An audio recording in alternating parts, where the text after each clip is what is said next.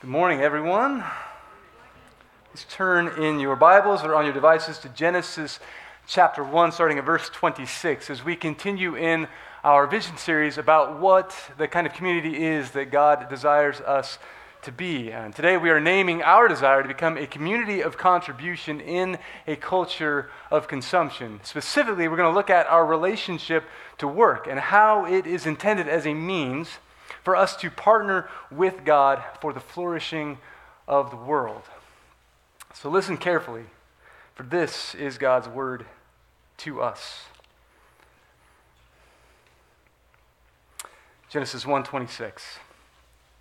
Then God said, "Let us make mankind in our image, in our likeness, so that they may rule over the fish of the sea and the birds of the sky, over the livestock and all the wild animals, and over all the creatures that move along the ground." So God created mankind in God's own image. In the image of God, He created them. Male and female, He created them. God blessed them and said to them, "Be fruitful and increase in number, fill the earth and subdue it, rule over the fish of the sea and the birds of the sky, and over every living creature that moves on the ground." Moving over to Genesis chapter 2, starting at verse 8, a bit of a remix of the creation story. Now, the Lord God had planted a garden in the east, in Eden, a Hebrew word that means delight.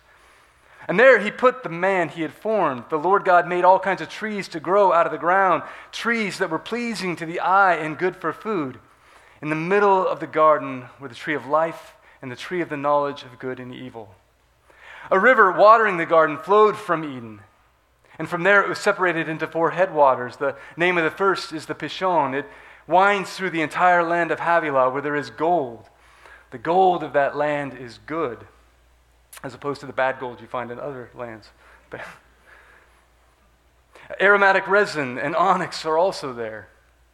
The name of the second river is the Gihon, and it winds through the entire land of Cush. The name of the third river is the Tigris, and it runs along the east side of Ashur. And the fourth river is the Euphrates. The Lord God took the man and put him in the garden of Eden to work it and take care of it. Friends, this is the word of the Lord.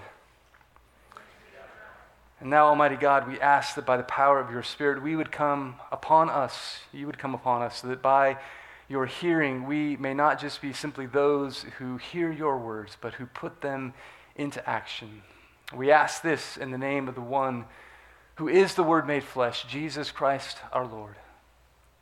Amen. In 1776, Adam Smith declared that consumption is the sole end and purpose of all production. And that aphorism has sort of been seared into the modern consciousness ever since. It's changed how we think about happiness and success, how we think about our relationship with creation, and even the way that we think about our relationship with the work that we do. Here's a brief history of our culture of consumption. Between 1860 and 1920, advances in technology allowed the production of domestic goods in the United States to increase 12 times. This was during a time period when the population of the United States only increased by 3 times. At the beginning of the Industrial Revolution, it was not uncommon for the average worker to spend up to 14 hours, 7 days a week at work. But by 1930, in an essay called "The Economic Possibilities of Our Grandchildren," John Maynard Keynes held that advances in technology would reduce the entire work week to 15 hours by the year 2028. So hang on, people. Utopia is right around the corner. And we would have essentially this equivalent of a 5-day weekend and a 2-day work week. And so we'd have ample time to pursue all of our spiritual and pleasurable activities in our free time with families and communities, or to pursue creative or educational opportunities. And here's the thing, things actually seem to be moving in that direction for a while. In the 1930s, for instance, the cereal maker Kellogg adopted a 6-hour shift at their Battle Creek facility. And as you can imagine, this was enormously popular with workers, and that was the norm for 11 years until the war effort redistributed the workforce. But immediately after the war, in both 1945 and 1946, workers voted by a margin of 3-1 to go back to those shorter working hours. The optimism that our work week was going to get shorter and shorter and shorter continued on through the 1950s and the 60s. The post-war economic boom saw all kinds of labor-saving devices introduced into the world, like dishwashers, microwave ovens, and lawnmowers and stuff like that. And with the proliferation of all these time-saving devices, sociologists and economics in the mid-20th century predicted that there would be a forthcoming crisis of inactivity. That the biggest problem we'd face in the future wouldn't be another global war like the one we just suffered. It would be the crisis of all the time on our hands. To quote Keynes, "For the first time since his creation, man will be faced with his permanent problem, how to occupy the leisure." If you are in the mood for a head trip, Google the film, a short film called The Year 1999 AD. We got some pictures of the film up here. We'll put up here in just a second. Shot in 1967, the filmmaker imagined a home that would be completely organized around the central home computer, which nobody knew what that was in 1967. And in this home, the astrophysicist/botanist husband and father would monitor space plants for the Mars colonization effort and arrange golf outings with far-flung friends, all from the convenience of a home screen. Apparently in the 1960s, they thought there was going to be a rush on astrophysicists in the future.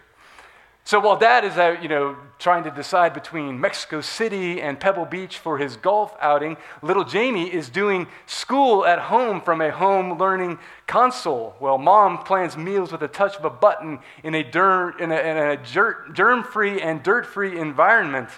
And the computer monitor will measure each person's caloric intake to give a perfect plan accordingly, and she will still have time to do all of her shopping and her leisure, all from home. This was the future. So what happened? Well, the optimism of the 20th century predicted that, work is going to be easier. We could get more things done. By every indication, labor has gotten easier throughout the years. We had a 200-foot oak tree in our backyard that got struck by lightning a few months ago. 6 dudes with a crane and chainsaws cut the thing down with surgical precision. No damage was done to the house. Better yet, nobody was dead or paralyzed at the end. This is real progress. But what futurists didn't see is how the nature of work itself would change, that it would evolve from a means of material production to a means of identity production. And that the increasing demands of consumption that drives this whole economic engine would position us to work more so that we could have more, so we could be more. Back when industrialization began to produce goods at a rate that outpaced the population, rather than slowing the means of production on the supply side of the equation, all the industrialists saw the wealth that was theoretically possible if we could solve instead for the demand side of the equation. And in a 1928 book called Propaganda, Edward Bernays, who was a nephew of Sigmund Freud and one of the pioneers of the advertising industry, described the dilemma like this. He wrote, "Mass production is profitable only if its rhythm can be maintained. That is, if it can continue to sell its product in steady or increasing quantity. Today, supply must actively seek to create its corresponding demand and cannot afford to wait until the public asks for its product.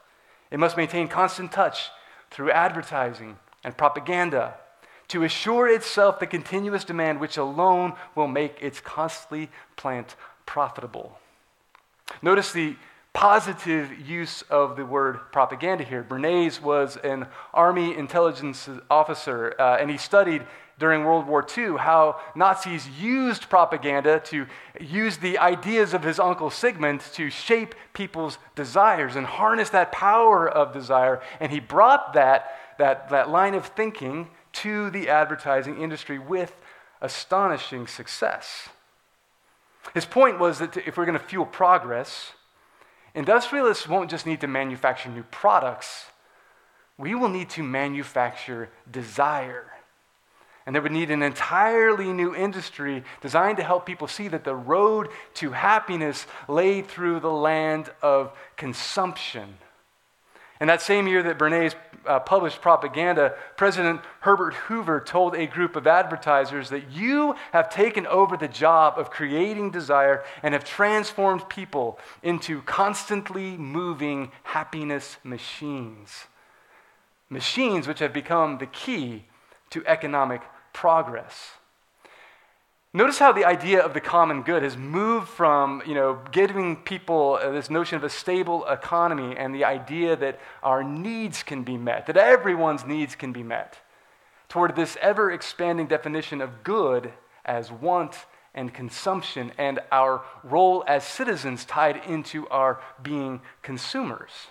And progress toward that good meant teaching people to want what their neighbors had and what celebrities had. This was the key to economic growth. The economist Edward Cowdrick called this new idea the new economic gospel of consumption. And the word gospel is not an accident here because this was really a new kind of religion. The retail analyst Victor Lebow put it bluntly in 1955. Our enormously productive economy demands that we make consumption our way of life, that we convert the buying and use of goods into rituals, that we seek our spiritual satisfaction, our ego satisfaction in consumption. We need things consumed, burned up, replaced, and discarded at an ever-accelerating rate. And when consumption becomes the way of life, the way to find success and to find happiness, this inevitably changed the way that we saw work. Around the 1950s, Americans began to choose higher paying jobs that would require them to work longer hours so that they could buy more things so they could achieve more happiness. And people would begin to see their identity in what they have. And they would choose to do what would allow them to have more. The Yale psychologist Laurie Santos says that in short, around the middle of the 20th century, we made a social bargain. We traded time for money. Also, we could get more things. So whereas workers used to opt for shorter hours so they could spend time out in the community and with friends and family and pursuing spiritual endeavors and community associations. Remember that bowling alleys were actually, or bowling leagues were actually a thing at one point in our history? Well, gradually American workers began to take on longer hours for higher pay. Between the years 1946 to 2014, real incomes in the United States have more than tripled. This is accounting for inflation, although I don't know where that stands right today. Average home size has more than doubled. And 25% of homes that can have a two-car garage cannot actually fit two cars in them because of all the stuff that we own. And during that same time period, in other nations, annual hours worked per employee fell by 40%. But Americans chose to work longer hours, have shorter vacations, and retire later. And the happiness index over those same 70 years has been flat in the United States or negative. And the most, the group in the United States, or the group in the world that works the most, are college-educated married American men. And my point is that this is a new thing in history. Throughout the world, it has always been the rich who work less and the poor who work more. But we have created a scenario in our culture where those who have money but no time we call rich and successful. And those who have no money, but plenty of time, we call poor. Or worse, we call unambitious. Because money and the goods that it can provide are how we are trained to satisfy our deepest longings and solve our deepest questions of meaning. In short, the economic gospel of prosperity has produced a rival religion. The Atlantic staff writer Derek Thompson calls it workism. And he puts it like this: workism is among the most potent of the new religions competing for congregants. What is workism? It is the belief that work is not only necessary for economic production, but also the centerpiece of one's identity and life's purpose. The best educated and highest earning Americans who can have whatever they want have chosen the office for the same reason that devout Christians attend church on Sundays. It's where they feel most themselves. But our desks were never meant to be our altars. A culture that worships the pursuit of extreme success will produce some of it, likely.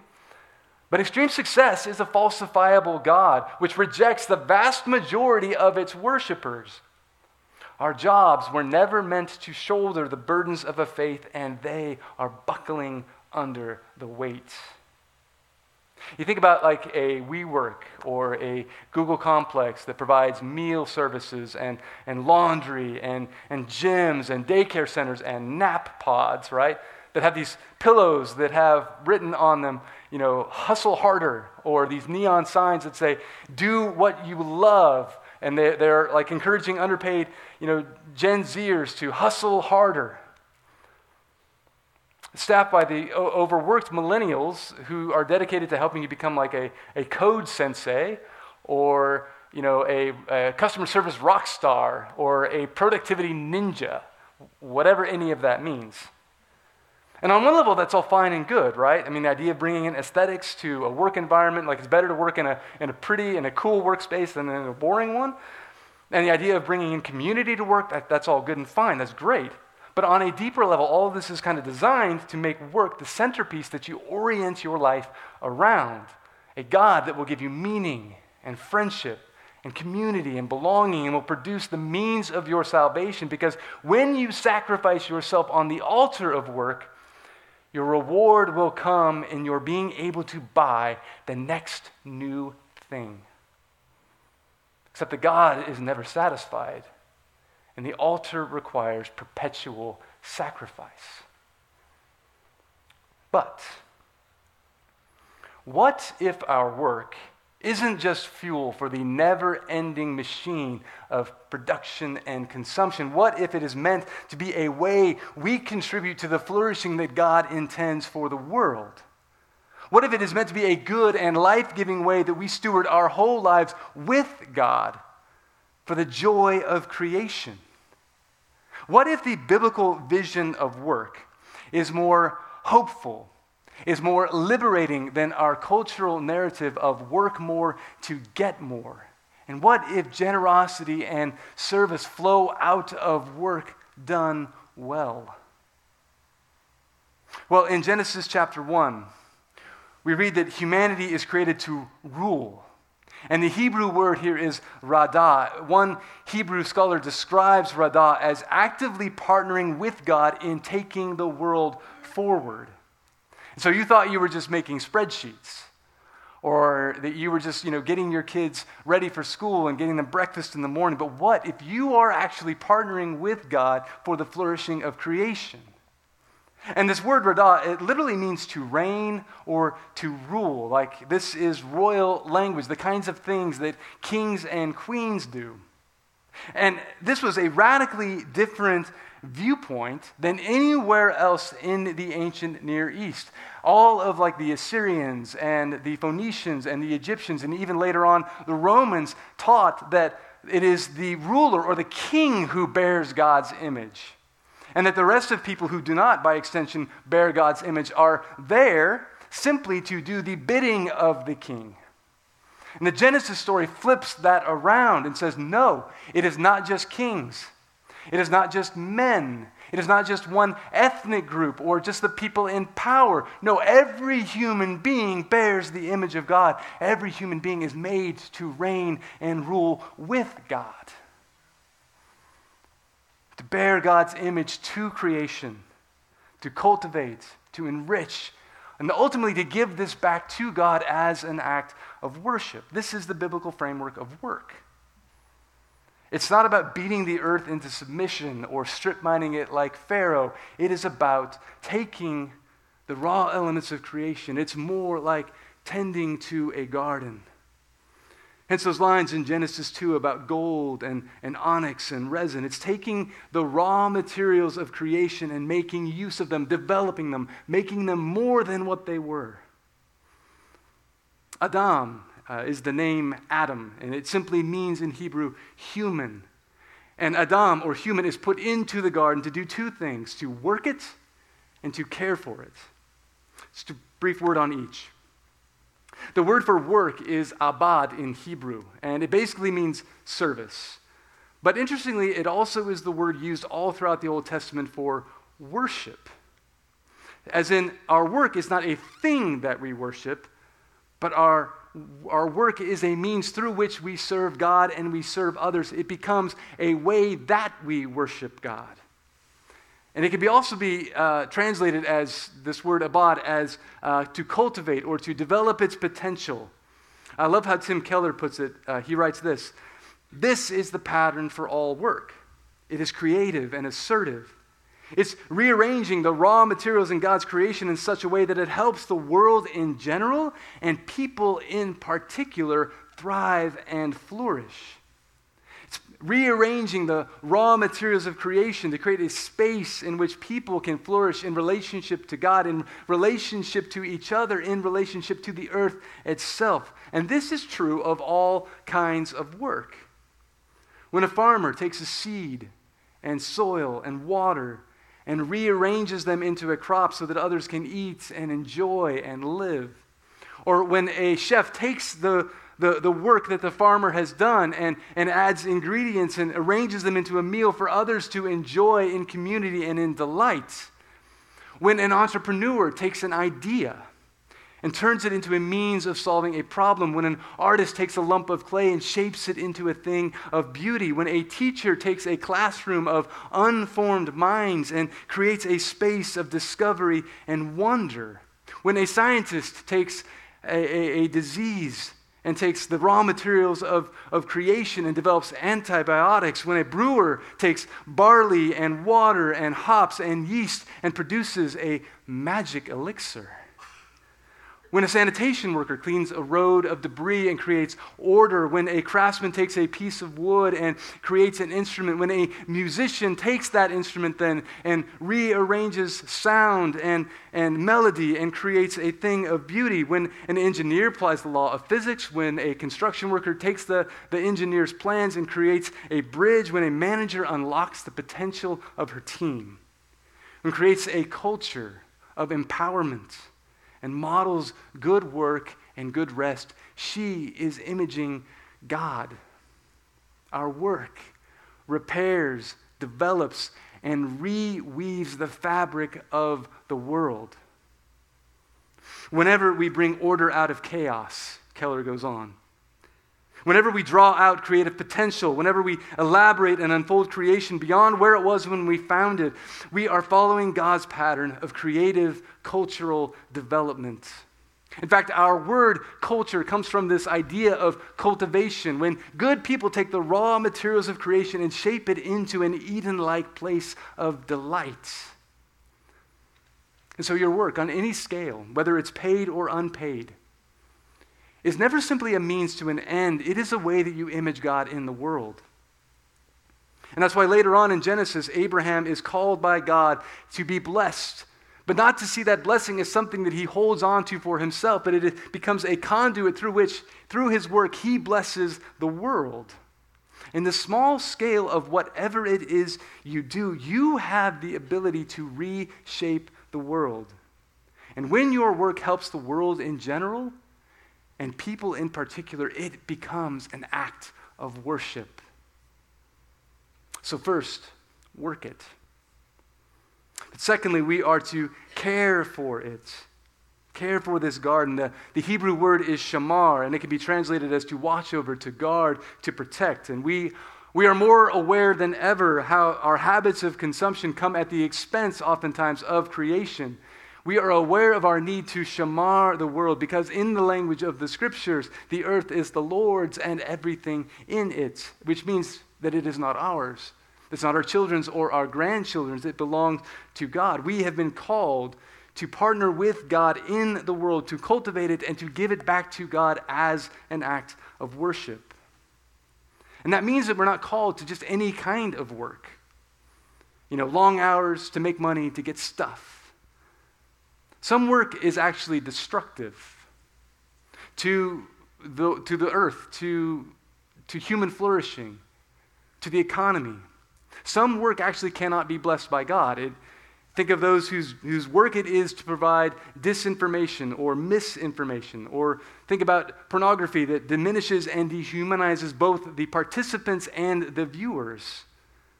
So it is not just any work that we are called to, but we are called to garden-like work, to care for and to cultivate the world. I love how John Mark Comer describes it in his book, Garden City.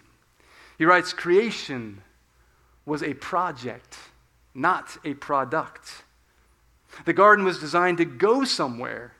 And God's vision was for the order and artistry and beauty of Eden to spread out over the whole earth. And Adam, was the one who was entrusted to do that job, to fill the earth with the garden's reality." And that's why when you get to the end of the Bible, the renewal of all things, the vision that God has is not a return to the garden. The book of Revelation doesn't end with people in a garden. It ends with the city of God coming down, and it's got walls and gates and homes and music and art and poetry and infrastructure and society and food and drink. Why? Because the garden wasn't meant to stay a garden. It was always meant to spill out into the city. So how do we put this into practice? How do we actually see our work as a way to contribute to God's vision of flourishing in the world instead of a means to, satisfy our ever-increasing demands of consumption? Well, I want to suggest two ways as I close, and they both hinge on our reframing work to see it as a calling. The first is through seeing our work as discipleship, and the second is through seeing our work as a means to serve and bless others. Work as discipleship. Our first and primary calling is to serve Jesus, to be with him, to be shaped in his likeness so that we can then go out and bear that likeness in the world. But if you think about it, work is the primary arena where you do that imaging out in the world. It's the place where you spend the most of your time. And so it is just as much of a practice that shapes us as anything else is. And it's kind of funny, we don't often think of work as a spiritual practice, which is odd because, like I said, it's where we spend most of our time. But it's true, whether you spend your work as a student, a homemaker, a barista, an accountant, whatever it is, we think of things like scripture and prayer and things like that as spiritual practices, but then we have to go to work and we don't think about our work that way. But if you think about it, Jesus worked alongside his father, Joseph, for many years, which means that if he came today, he could very well be working as a tradesman or an architect or a software engineer or a teacher. And the point is, he could do very well what it is that you do, which means that your work, whatever that is a way that you can pursue Jesus. It is a way that is a pathway that is open to you, an apprenticeship to him. And think about the place where we work out with God, and in community, and in prayer, and in our spiritual life. Think about the daily invitations that we have to receive, to grow, to mature. And work is the place where we learn how to fight apathy by doing our work with excellence. It's the place where we learn how to fight overwork by putting in rhythms of rest. It's the place where we learn how to handle money and responsibility and power, how to create things that, communities, cultures that uplift and engage people rather than simply to amuse and distract people. It's how we use the law to promote justice and the common good rather than consolidating power in the hands of a few. If you are a supervisor, you create a culture where the gifts, the ideas, the voices of others can either be multiplied or diminished.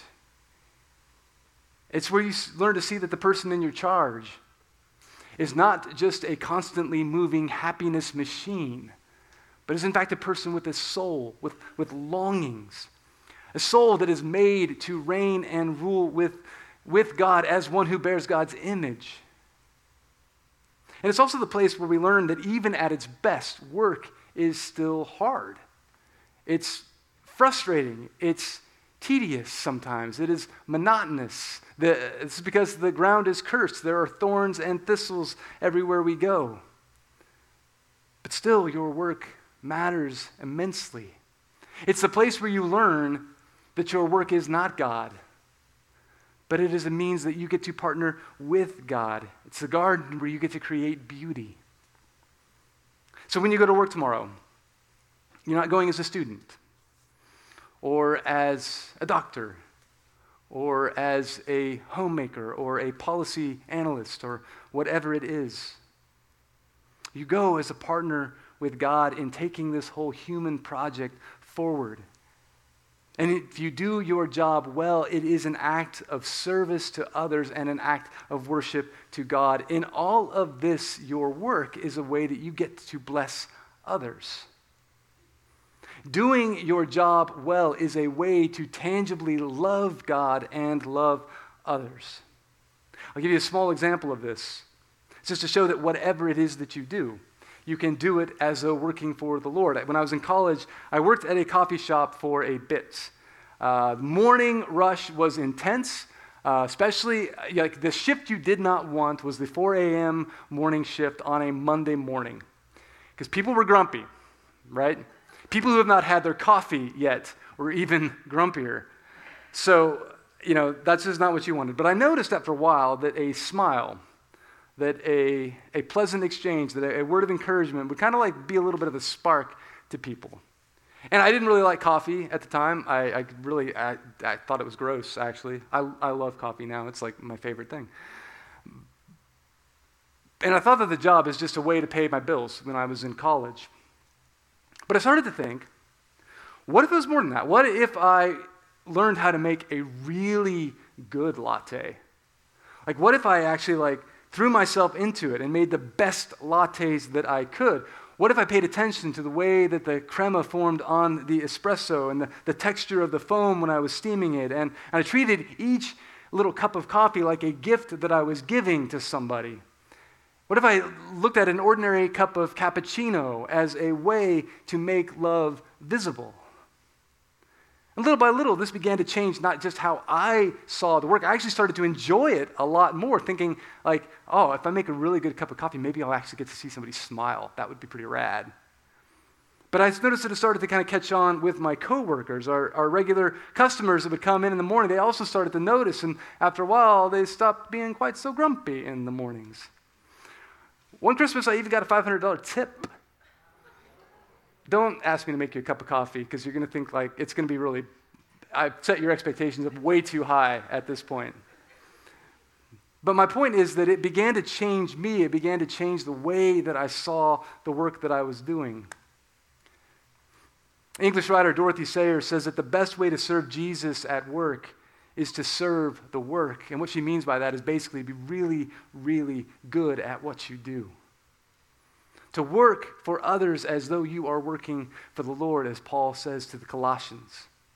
In her tongue-in-cheek way, she wrote this: "The church's approach to an intelligent carpenter is usually confined to exhorting him not to be drunk and disorderly in his leisurely hours and to come to church on Sundays. What the church should be telling him is this, that the very first demand that his religion makes upon him is that he should make good tables." How good is that? Our work shapes us profoundly. And the reason for this is that from the very beginning of the Bible to the end, if you think I'm overstating it, read the last 2 chapters of the book of Revelation. God is looking for people to reign and rule alongside him. And when we do our work motivated by love, it is an act of worship. When we become a people whose motivation is not to serve the twin gods of accomplishment and accumulation, but instead learn to become a community of contribution whose service and generosity of blessing will lead to the flourishing of our neighborhoods, our families, our city, our world. We will begin to see the garden spilling out into the world, on earth as it is in heaven. Let us pray. Almighty God, you appear to us in the early pages of the Bible as a God who works, who is about the work of creation, who saw the work of his hands and said, "It is good." In doing so, you blessed the work that we do. Father, we ask that you would shape us as a people made in your image to bear that image proudly in the work that we do. That in so doing, people would look on this community and say, see how they love by the good work that they do. We ask this in the name of your Son, our Lord. Amen.